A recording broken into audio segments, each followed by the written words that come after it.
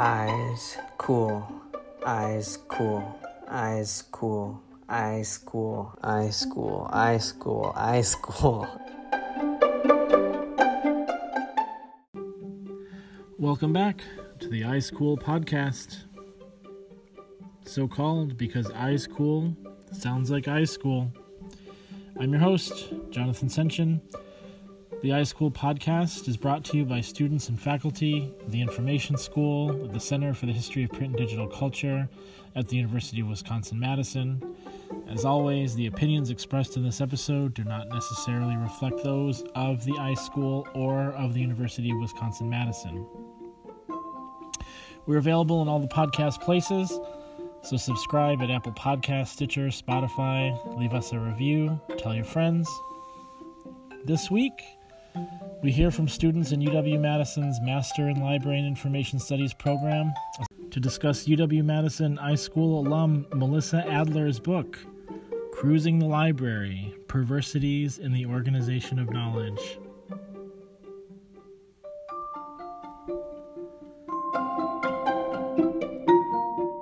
Welcome to our segment on Cruising the Library, Perversities in the Organization of Knowledge by Melissa Adler. Before we start, we're going to introduce ourselves. My name is Steph. I use she, her pronouns. I am a cis woman who has alternately identified as bi, queer, and ace, and I specialize in American history and archives, and I have particularly studied the federal government, the Library of Congress, and queer history in the past. I am Mars. I use the pronouns they and she interchangeably. I am a queer Gaysian, I'm aspec, and I'm bi. I tend to focus on things that are intersectionally related to me, therefore things that are related to being a person of color or being queer. That's what I take into my librarianship. My name is Becca. I use she, her pronouns. I've identified alternately as bisexual and queer for most of my life. My background is that I am a board-certified psychiatrist. I have a history of working with transgender populations. I studied a special elective in medical school at the Program in Human Sexuality at University of Minnesota under Dr. Eli Coleman, and I am currently completing a certificate in sexuality studies, including sexology. So I come at this from a number of different subject positions. And my name is Katerina. I use she, her pronouns. I have alternately identified as bisexual, pansexual, queer, and demi. And my background is actually in modern Japanese literature with a focus on representations of women and queerness. So part of what we're doing here is making a point to explicate all of our different subject positions, both because our later discussion is going to be grounded in our experiences, our identities, and our subjectivities, and also because subjectivity and identity, especially queer identity, are central to this book. Yeah, and basically what we're going to be doing is giving an overview on the overarching themes and different things talked about in the book, and then we're going to be moving towards more of a free-form discussion on ideas that were brought forth in the book and how we reacted to that given our different experiences. So we're going to basically just start off with the idea that the Library of Congress is a government organization, which means that it is centered on what the government needs, and despite being proclaimed and celebrated protection of intellectual freedom, as Adler points out in the preface on page 7, the library inhibits intersectionality and intertextuality. Definitely, and throughout the book, Adler references and puts to work the writings of different theorists, scholars, and scientists, and some scientists, shall we say, from Deleuze to Krafft-Ebing. And in particular, she consistently interweaves Eve Kosofsky-Sedgwick's groundbreaking queer theory text, Epistemology of the Closet, and she also makes frequent use of Foucault's ideas linking knowledge, power, and then going back to what Mars was just saying, the state. In the title of the book, and then also throughout, is this idea of cruising the library. So Adler describes this as, quote, a method for understanding the ways in which the library inhibits intersectionality and intertextuality by reducing bodies of literature to disciplined, discrete subjects distributed across the library. So then the process of cruising the library is this looking through of the stacks and having to go to many different places to try to find these queer subjects or racialized subjects that are scattered throughout the library, and taking chances that you might run into something painful, like seeing a book about queer identity shelved right next to books about child molestation, for example, in pursuit of what you desire to find. As a part of this, she suggests that sexuality is an organizing principle upon which all else is based, also drawing from Foucault, and that the library is what she calls an erotically charged space, and that perversion is not an identity, but it's a process in Adler's book for destabilizing those mechanisms that structure and sustain normative sexualities and identities. So, in other words, to quote Adler again, perversion turns the system in on itself. It reveals the absurdity and impossibility of mastering the bibliographic universe.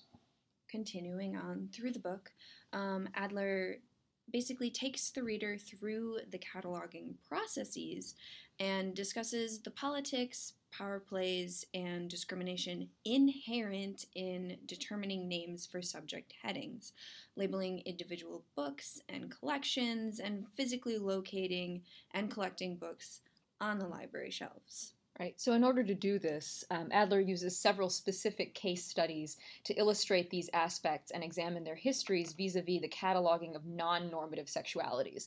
So Adler is specifically talking about non-normative sexualities as a whole, not just queer in terms of LGBTQ+, but also including any identities, expressions, and performativities, like queer heteronormativity and its expectations, which includes BDSM as a non-normative expression of sexuality. And she also discusses the cataloging of race, particularly apropos of queerness. So the way she does this is by naming the progression from the original subject heading, sexual perversion, which encompassed a moral judgment and condemnation. So the original subject heading of sexual perversion, the literary reference that the LOC used for that subject heading, as Adler points out, was Krafft-Ebing's seminal work, Psychopathia Sexualis, which, she points out, was not intended as a lay public work. This was intended exclusively as a work for professional use. So right from the very beginning, by using this subject heading, the LOC was making a deliberate choice to use medicalizing language that was also stigmatizing language that was really never intended to be used by users. Mm-hmm.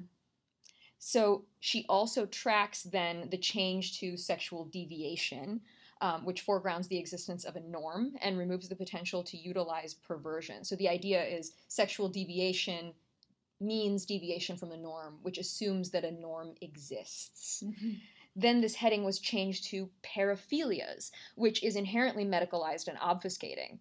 The LOC stated that it chose this language because it was intended to be neutral and descriptive, but it is not. And Adler makes this point in several different ways, and I was very grateful, actually, to have her make this point, because even within my discipline, psychiatry, paraphilias as a diagnosis is a controversial diagnosis. Its inclusion in the DSM is completely controversial, even within its specialty category. To say nothing of how it should be used outside its specialty category, which literally anyone who is a psychiatrist and is at all versed in non-normative sexualities would look at how the LOC is using the word paraphilia and think, what? No! So it's intended to be neutral and descriptive, but it's not. And because of automatic cataloging changes, a number of books that were originally coded as sexual perversion or sexual deviation in the catalog have automatically been shuffled into the designation of paraphilias, whether or not anyone looking at what was actually in the book would think that they really belong there. So this dehistoricizes these texts and also presumes that all identities exist in the span of and can or should be measured by a single linear progress of time. So another thing that comes up a lot in Adler's book is the concept of the Delta Collection in the Library of Congress. The Delta Collection is materials thought of as obscene, were seized in the mail by the government, and many were forwarded to the Library of Congress. They were ostensibly in charge of preserving these materials, but also hiding them, restricting access to them, except for certain government officials, usually when they were looking at them for some sort of case. and this enforced erasure and silence of these subjects. And these subjects weren't just straight up pornography, they were also sex education materials and basically any LGBT material distributed through the mail. This underlines that the Library of Congress is first and foremost the government's library, specifically the Library of Congress, that is the legislature. Yes. The legislature branch, because the executive branch has its own thing. That is NARA, that is the National Archives. That's an executive branch.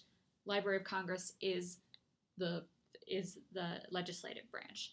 And it is a state institution, the oldest federal cultural institution, and exists to serve the needs of the state, which is usually determined by those in power, white, cis, heterosexual, usually wealthy men, and thus are frequently at odds with the needs of its citizens and the wider population. So then Adler moves into talking about the locating, co-locating, and just collecting of books on shelves.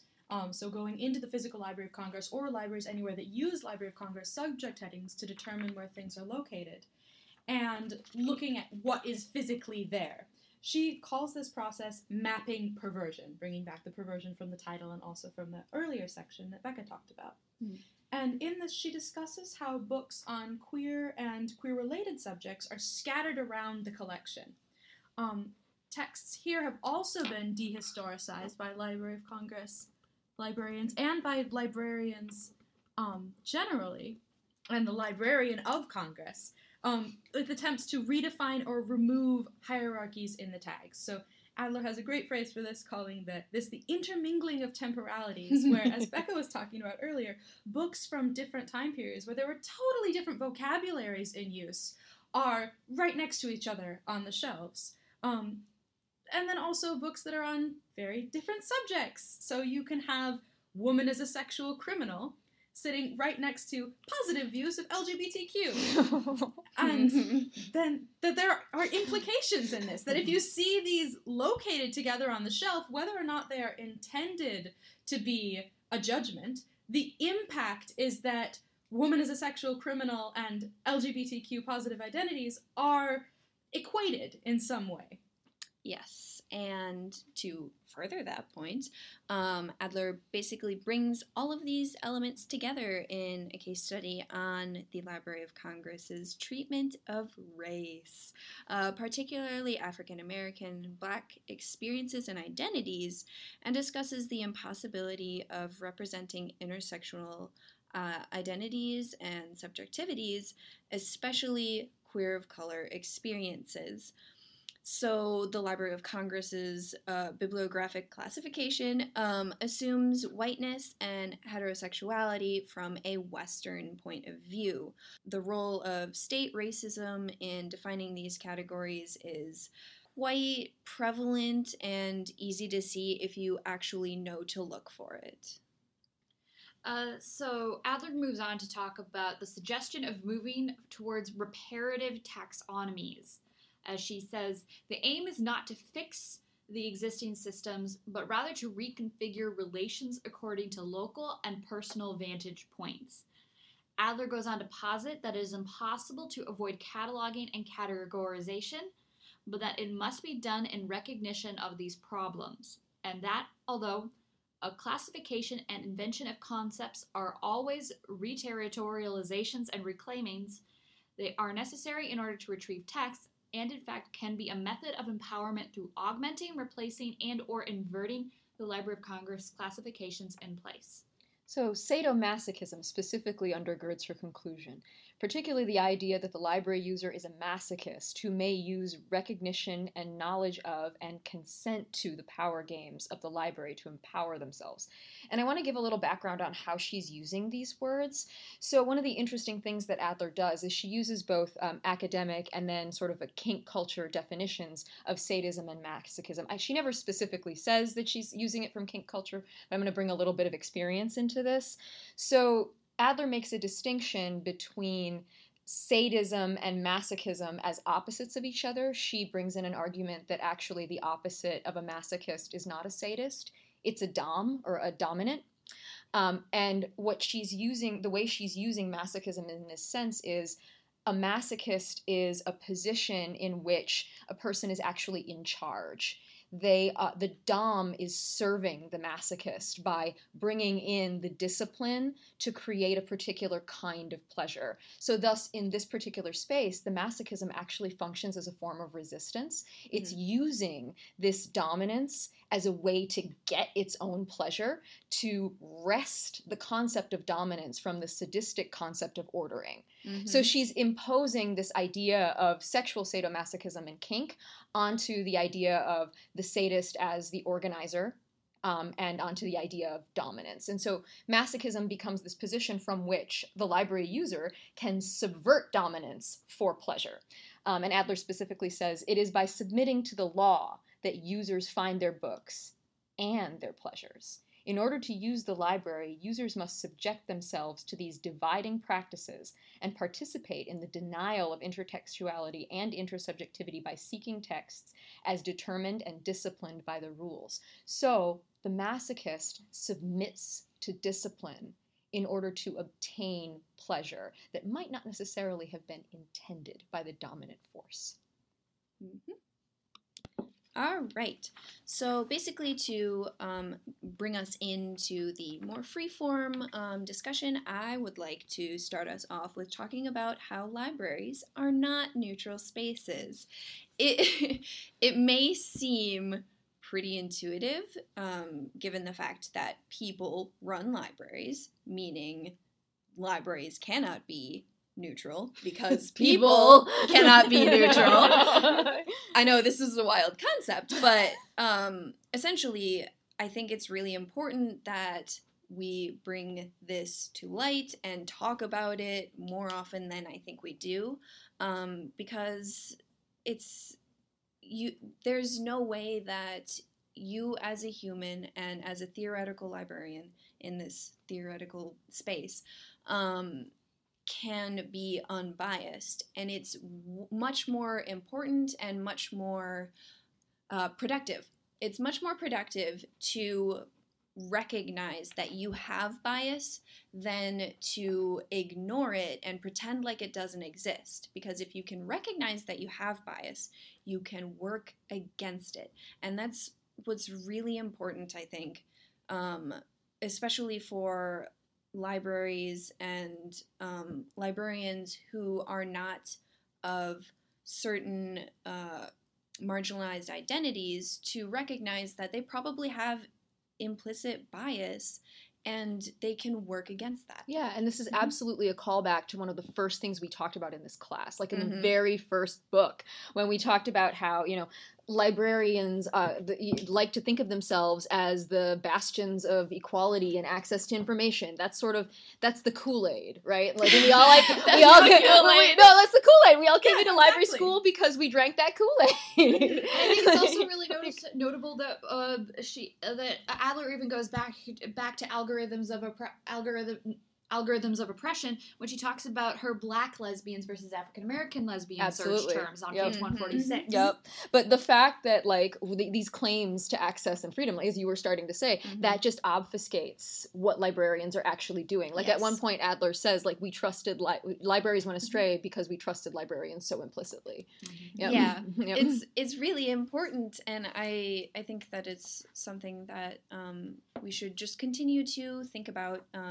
Either in the back or the front of our brains, as we continue on our journeys of professional development or whatnot. Well, and I think it's really important. I think it's really important that Adler is bringing this idea of library classifications into serious scholarship and serious examination, because really her main point is this is something that has gone unexamined for way too long because we've just trusted that librarians are doing this with all our best interests at heart, as though librarians were not human beings with biases who served as handmaids or handmen of the state.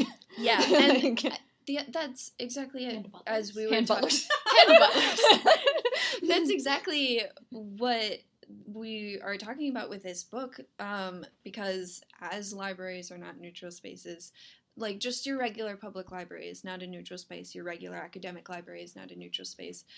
Neither is the Library of Congress. It's run by people. It's a governmental institution. Yes. for the government. Yes. That means there are certain things that it does and certain interests that it contains that people tend to forget about. And I think it's really important that we just recognize that, like, hey, you know, the Library of Congress doesn't necessarily have the general public in mind when it does these things. Right. It has Congress in Right, mind. and she's made the point several times that, like, the Library of Congress has escaped the scrutiny of other bureaucratic institutions Exactly. because people believe in it in a certain particular way. And also, she goes into detail at one point of how the ALA said, this is bad, and Library of Congress went on and said, we're doing it anyway because the government wants us to. So she's, we see in this book the ALA and the Library of Congress, which people think of as two very similar institutions with similar goals,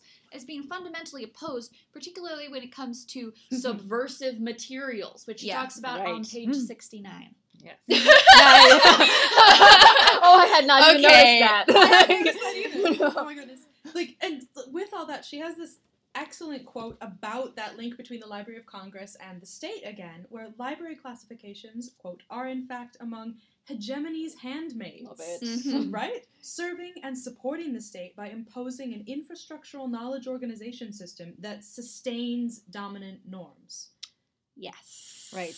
Basically, those in power will replicate that power. They'll put into place, if not already, and continue ways to further their own power and also to uphold that process of power. Right. So, yeah. And I mean, the point she's making that's so good, I mean, from my perspective, like coming at this as a psychiatrist and like a person with a little bit of sexology training, it's like, it's not an accident that the Library of Congress chose a progression of terminology that actually comes from the most conservative end of psychiatry. Like that it's from the most dominant side. It's from the most restrictive side of sexology, the least progressive side. It's the one that, you know, they chose that. The particular texts they chose as their reference texts, as she points out at one point, are not even things that are universally agreed on in the field or the most progressive side of the research in the field. Like that's not an accident, right? Yeah. Like it's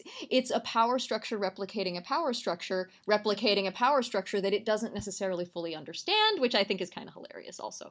But like in the psychiatry side. So like I wanted to draw people's attention like real quick to page 32 and 33, where she does this really lovely tree diagram of where the term paraphilias leads you.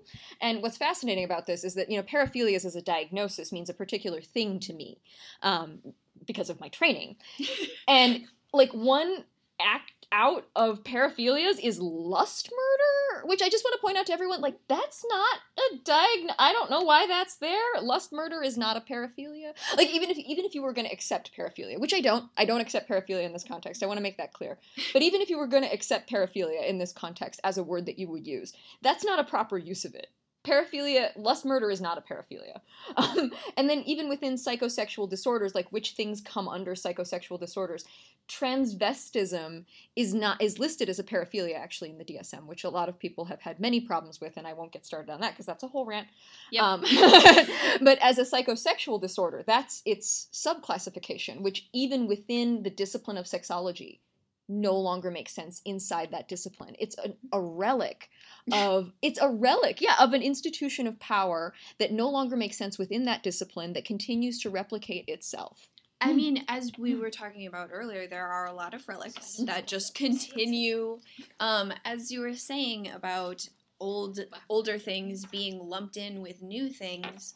That's just accepting a relic and running with it, and I think that's not helpful or useful.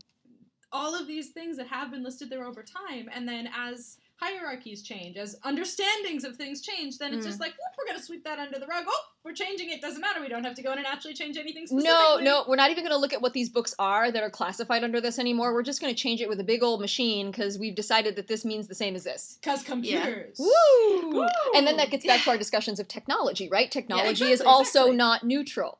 Oh, yes. Yeah. Brilliant, actually. Yeah, I think it's... I know. I'm trying to think of like a cohesive way to explain that I am frustrated. Well, it is a frustrating project, and I think I felt some sympathy too, as Adler is starting to point out. I think it was in chapter 3 that she starts to point this out, that like, the problem is the book can only be in one place on the shelf. I mean, that's just a fact. So we have to classify it. And there is this problem that is not completely solvable in a completely satisfying way, where when you pick one classification, that will necessarily exclude other classifications. However, comma. We can talk, there are better ways to do right. it. Like we talk, like, she talks a lot about the standardization, like, you know, it's like lesbian is by default white, so black lesbian is derivative, and right, like, so race, like the people is default white, black is default heterosexual. Like there are ways to distance yourselves from that normativity. Yeah. And the inherent racism, heteronormativity, cisnormativity, etc., that we have embedded in this system. Right, and go ahead. Oh, I was just going to say, I think it's important that you bring that up, especially because, like, you can have a subject heading, and all of this, but you can also have like linked data, as we're talking about in 602. Yep. And linked metadata is really important.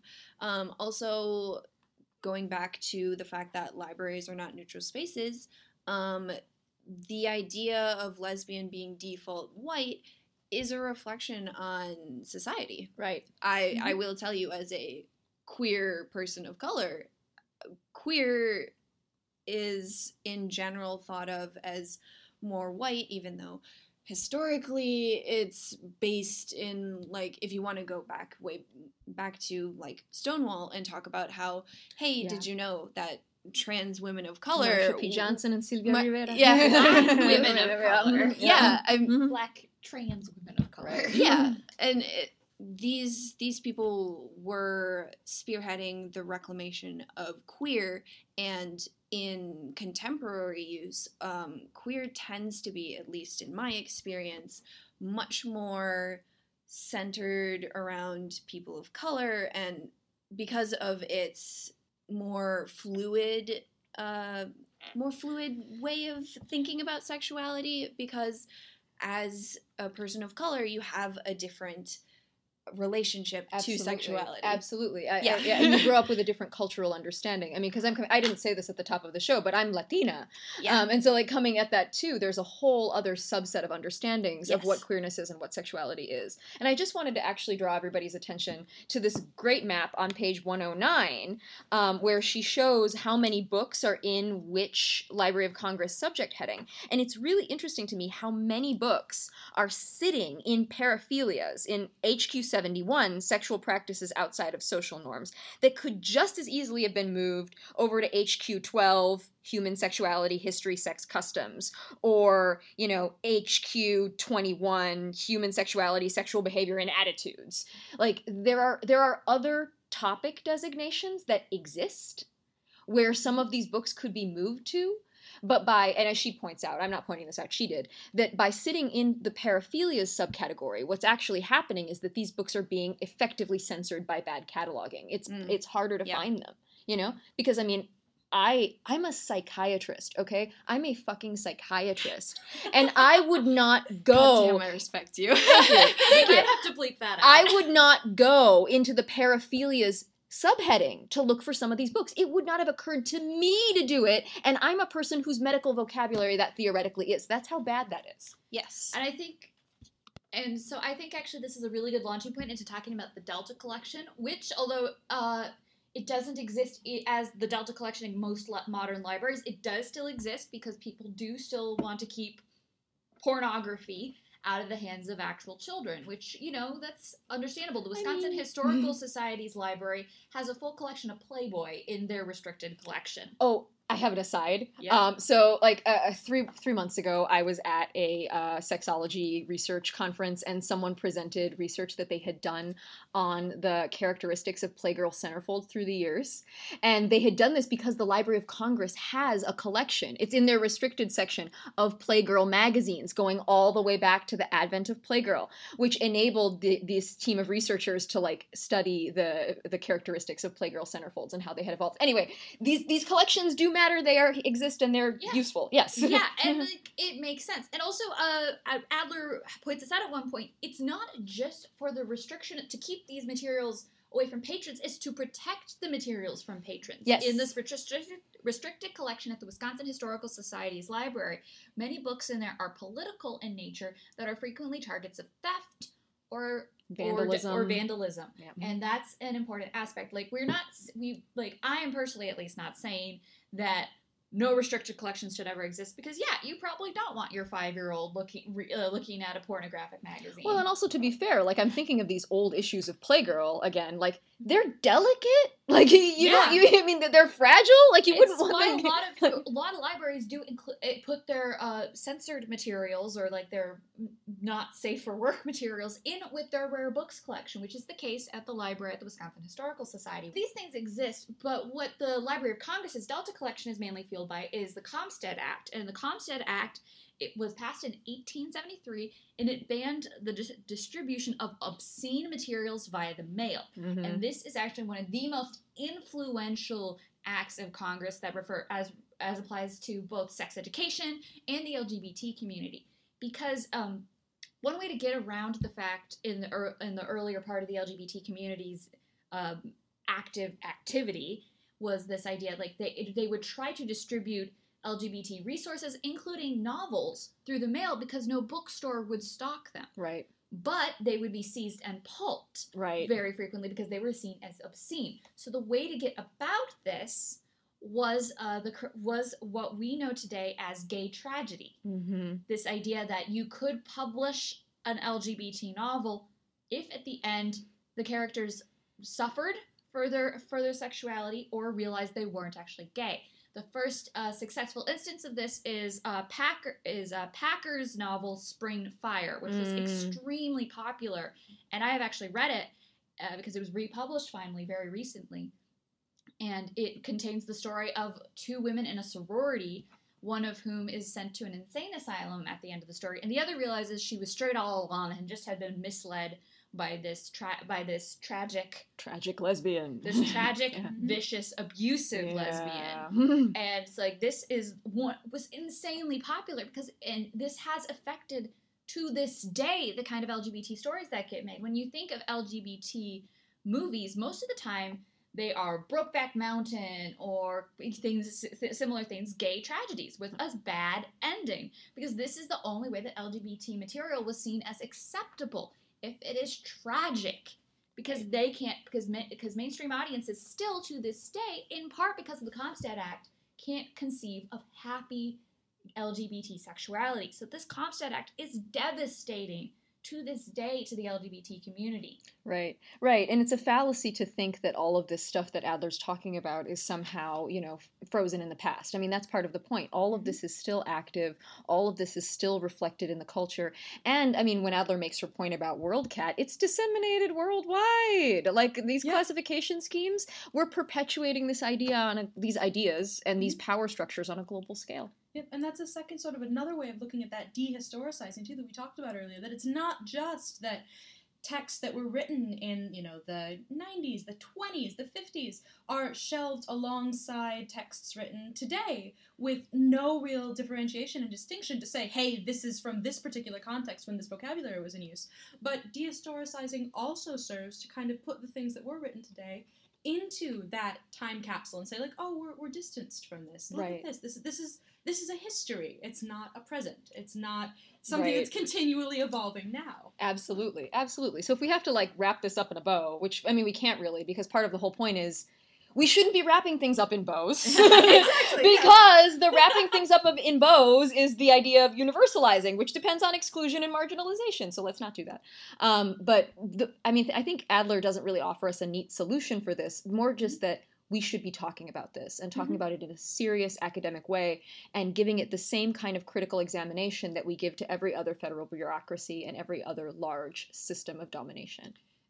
Government agencies that have to do with information are widely one of the most trusted sources of information, even when they necessarily shouldn't be. Statistics have shown the Smithsonian did a study on this recently of just how trusted museums, archives, and libraries are as sources of information.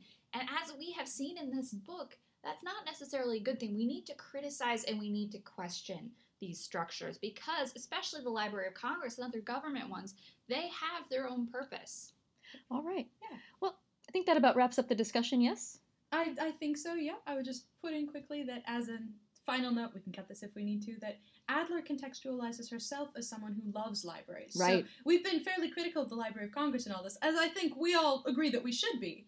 But that the point of this is not to say, like, screw you, Library of Congress, forever, go away, no more classifications. It's, we need to critique this. We need to look into this and hold things accountable to the harm that they have had and move towards reparative. Right. Critique it to love it seriously. Yes. Yes. Thank you so much for listening.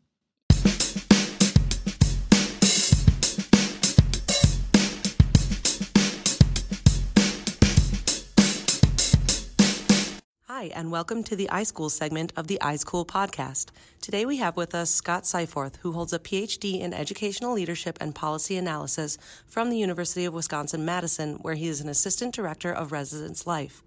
He is one of the founders of Madison's LGBTQ Oral History Project and the Madison LGBTQ Archive. Okay, Scott, thank you so much for speaking with us today. Yeah, thanks for having me, Samantha. Okay, so could you tell us a little bit about how the LGBTQ Archive came into existence?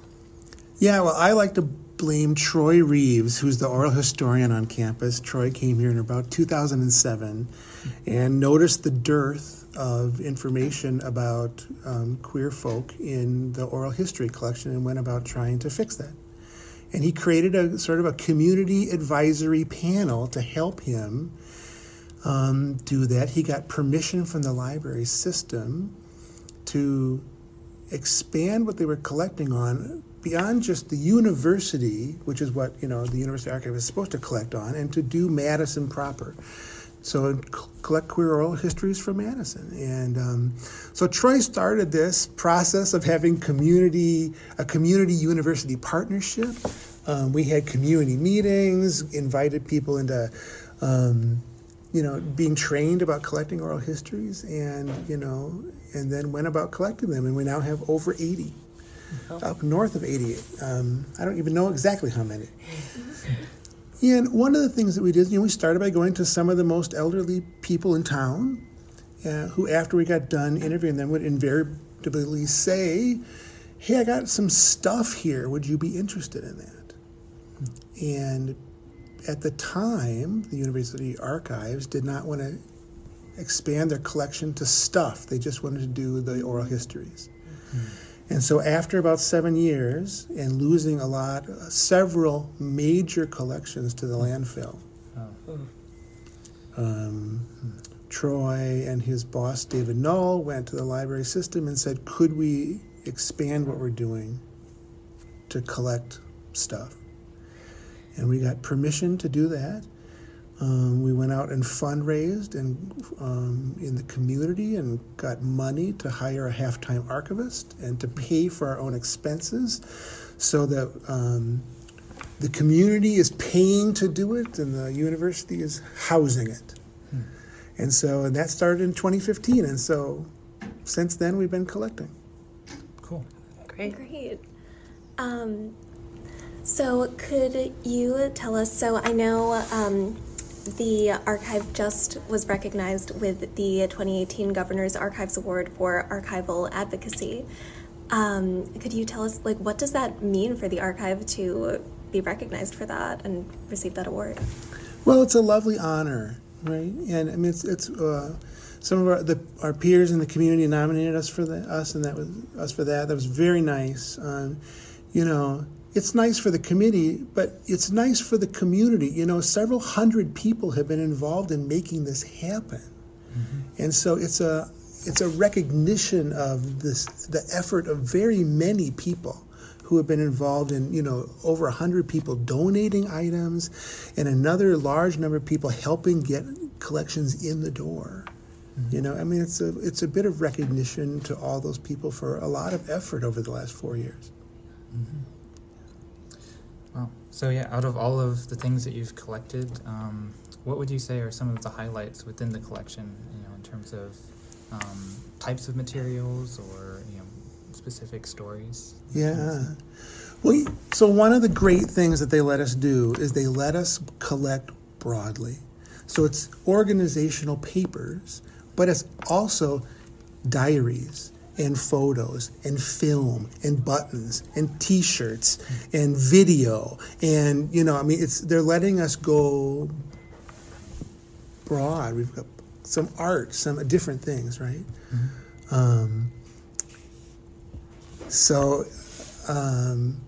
And we're collecting in an area that just has not been collected.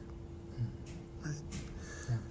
It gets hard to say what's best when it's like everything's unique and rare and wonderful, and it's such an important part of telling a never told before local story, I mean, I can do some personal favorites. I don't know. I don't know. Interesting to know.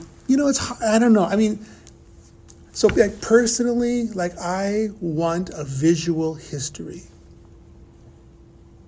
And so for me, some of the photo collections that have come in have been really awesome. Jim Yaden gave us 30 years of pictures he took at local Pride events. Oh, wow.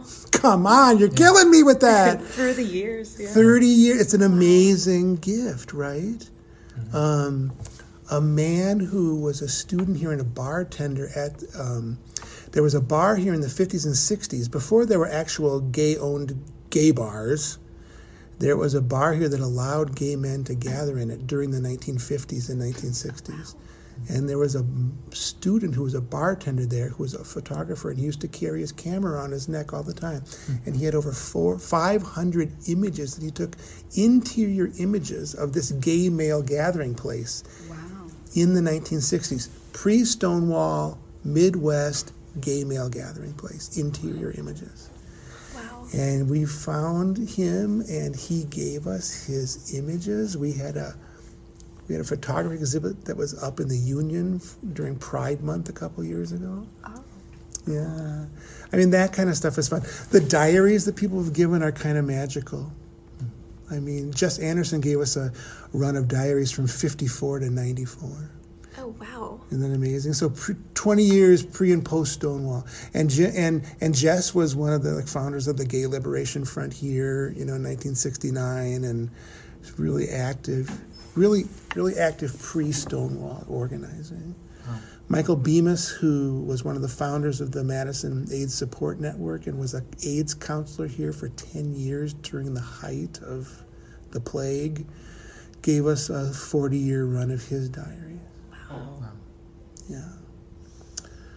Yeah, that kind of stuff is kind of great. We have a collection of, there was a man in town by the name of David Runyon who had a local gay cable access television show called Nothing to Hide. It ran on Sunday nights at 7 o'clock. And it ran from 1982 to his death in 2001. When he died in 2001, it was the longest running gay television program anywhere in the world. And we have over 900 of his videotapes. Wow. Yeah. And a lot of them are really marvelous. Yeah. So, yeah. Wow. That's incredible. Yeah. All these things that, you wouldn't know that we're out there, that we're gifted, that's pretty incredible. Yeah.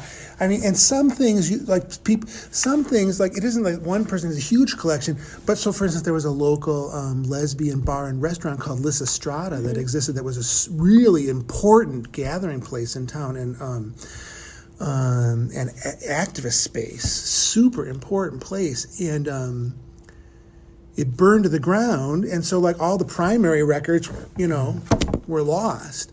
But because a number of different people have all given what they have, we end up having, a reasonably good collection of material on Lysistrata, right? So some of this happens not because one person gives like the fabulous gift, but because like the 8 of you all gave 4 fabulous things, you know? Yeah. It's like the original crowdsourcing. Yeah, yeah. So yeah, you've highlighted a lot of things that have already been collected. Are there any projects or collections that the archive is working on or that you're excited about in the future?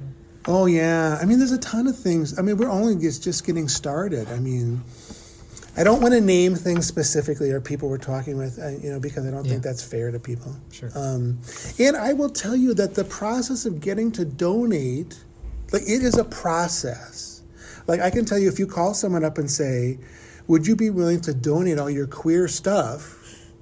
It's very rare that they say, yes, come over immediately and bring boxes. Right. Yeah, you have to build that relationship and make that connection. Those are such special items connected to people so deeply. And I bet even if you do have a relationship, people are still kind of like, what am I donating this to? Yeah. Who has ownership of it? Yeah. Who has ownership? Who will be seeing it? Why do you want my stuff?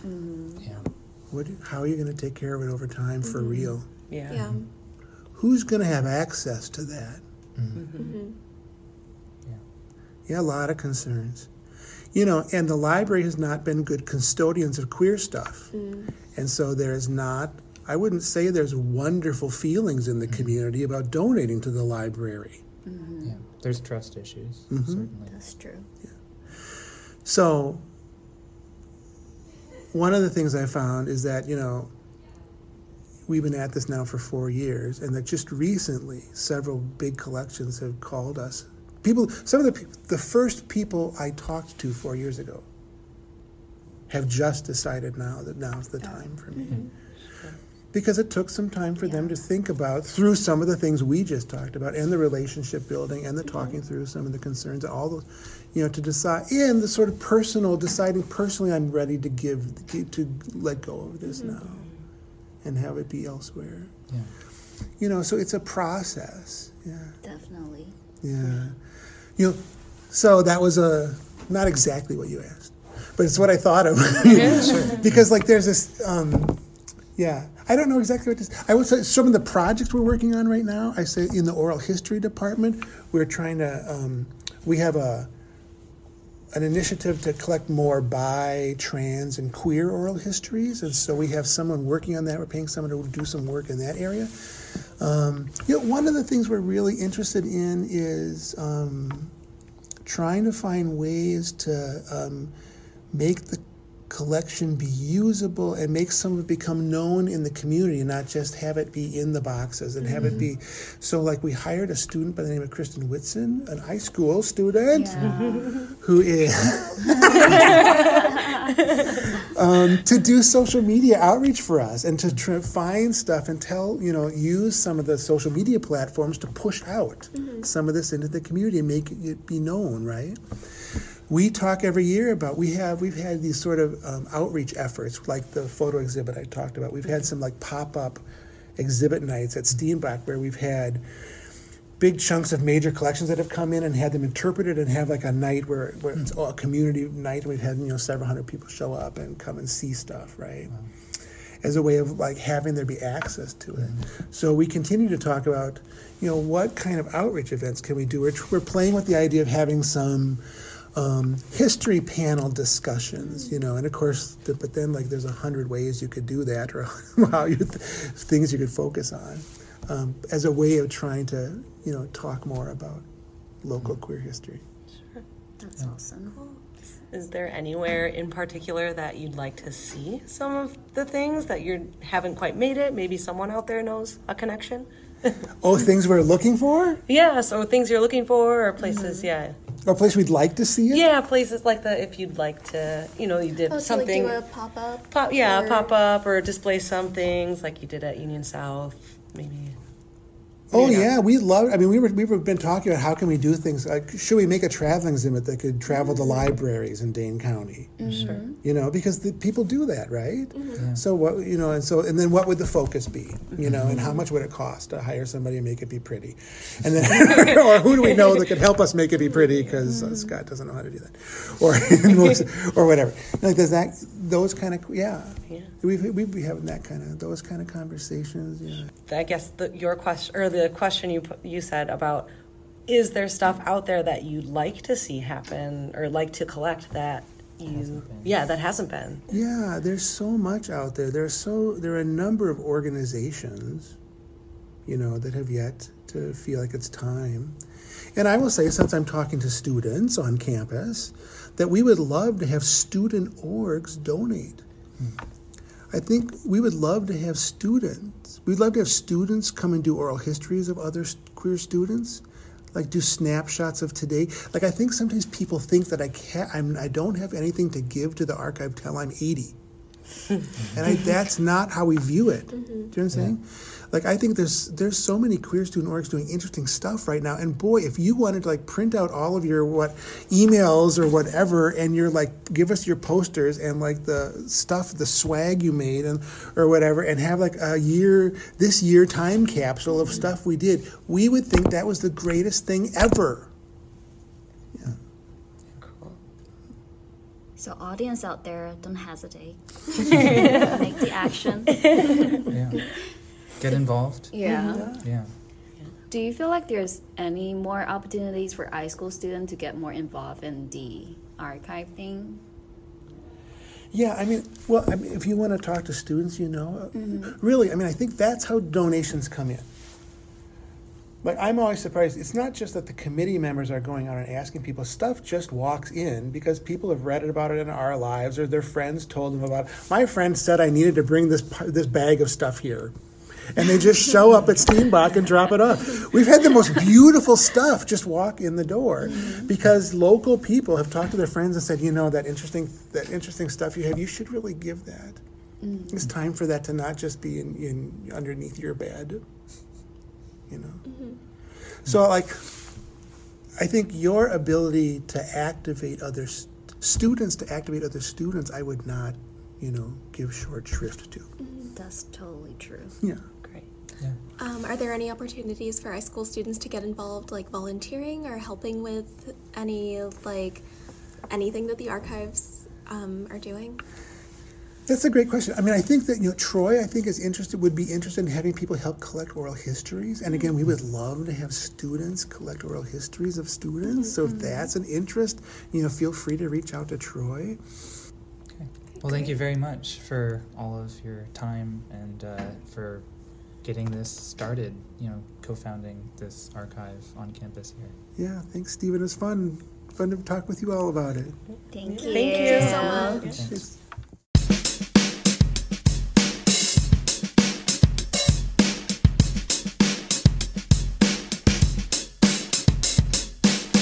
Welcome back to the iSchool podcast. My name is Isabelle Vivo. I'm a first-year iSchool student. I'm Anjali Beck. I'm also a first-year iSchool student. So this week, for our current event segment, we wanted to talk about an article that came out in the Washington Post this week titled "Angry Parents Protest LGBTQ Books in Virginia Classrooms." And this is about Loudoun County in Virginia, where the Loudoun County School District recently added some titles to diversify their classroom libraries. And even though LGBTQ books were or represent less than 5% of the books that they added to these collections, parents have been very upset about the changes, and there's been a lot of controversy, including a 6-hour school board meeting where parents who were both for and against the books discussed their reasoning. I think this is first and foremost an issue of intellectual freedom, which is something that we've talked about a lot here at the iSchool. And honestly, really baffles me that parents are so upset about this, because no one is forcing their children to read these books. And I think that libraries have a duty to provide books on all subjects to all patrons. And if you don't want your child to read it, don't let your child read it. But you shouldn't be able to stop them from being available to other children who could really benefit from this literature. Especially now, since it seems like these types of books are growing in popularity. They've always been there and always been available, but they're becoming more in the spotlight because of the times that we are now in. Mm-hmm. And they're so much more available now, which is amazing, but it's also, like I said, less than 5% of the books in these collections are LGBTQ titles, and the only reason that it feels like so much is because they haven't been this accessible before. But I don't know, I get so frustrated. Okay. I know. It's very frustrating to think about, because having these books in the classroom is just exposure to the children. It doesn't influence them to be gay, straight, or queer, or any of those things. Mm-hmm. It's just a learning experience that they know this is a possible thing to be. Not that they are, but it's out there and they know it exists. Mm-hmm. And it's also so important for kids who know that they fit within the LGBTQ umbrella, and to have resources and literature that reflects that experience. One of the moms in this article who's quoted talks about her son coming out, and he is now a junior in college, but went to Loudoun County schools his entire life. And when he was in high school, he ended up coming out, and even though he had supportive friends and supportive family, she said that he really, really struggled.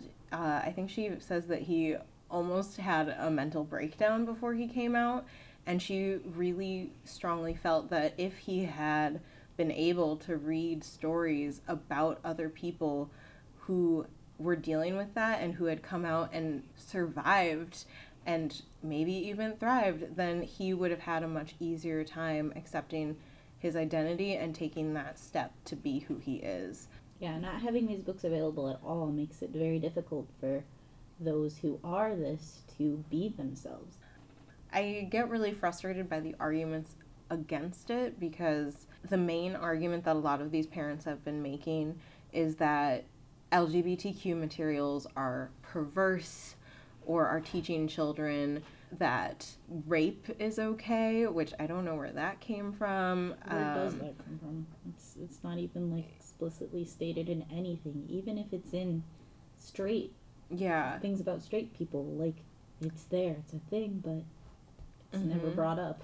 But I think that being part of the LGBTQ community is so closely identified with sexuality, even though, like, I think it is part of it, but it's not the whole picture. Yeah, and there's this myth that to write a book about LGBTQ people means that the whole thing is sexually explicit, and many of the ones that are, like, aimed at children just have the relationship and they don't get into details about anything. It tells you about the possibility. It doesn't throw it in your face. Exactly. And I don't think that these books are any more sexually explicit than other YA content is. Very true. But because parents know that these books are LGBTQ, they go in and they read them looking for these excerpts, and so they will pull out profanity or sex scenes or even just scenes of intimacy and say, I can't have my child reading this. One parent referred to it as written porn, I think. Yeah, that was yep. One parent said, I cannot stomach reading written porn, but my child can.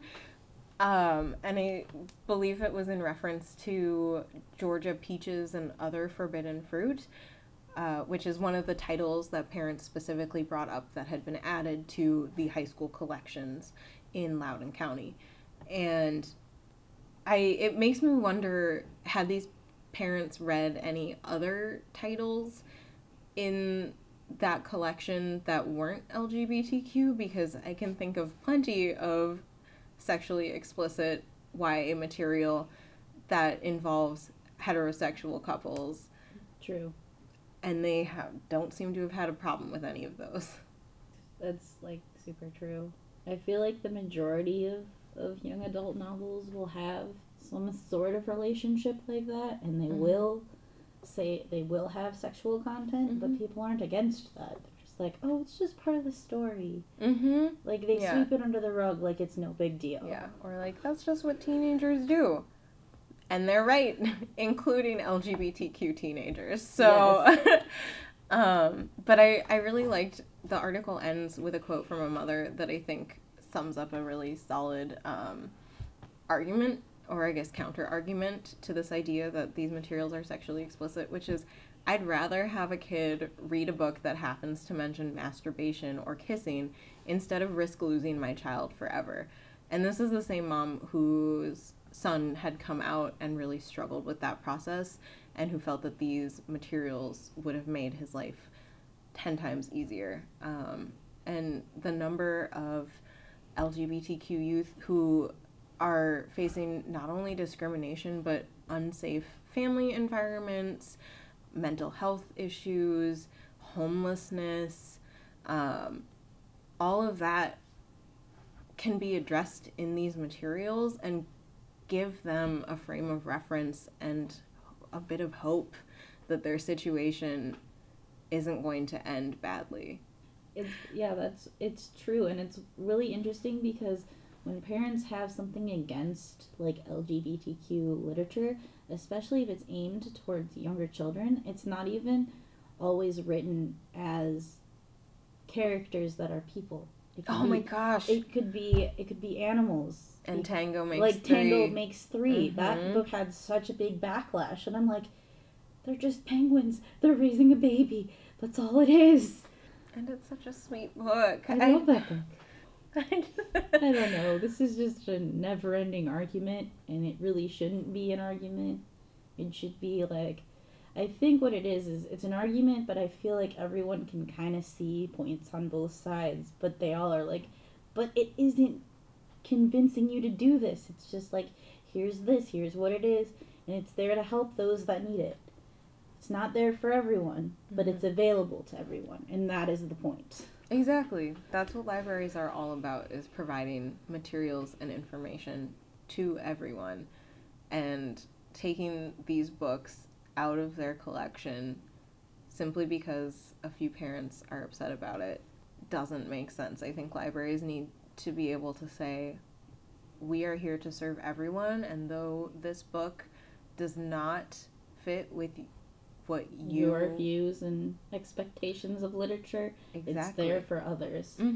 And we have plenty of other books that will suit your needs, so why don't you find one of those? Or better yet, I'll help you find one of those. Yes. And we'll include this a link to this article in the show notes for anybody who would like to read it and get a better idea of what's happening in Loudoun County and what may happen, because currently there are 10 books from these collections that are in intellectual freedom disputes and are up for potential removal from the collections. So I guess we'll have to wait and see what happens to those books. Thanks for listening.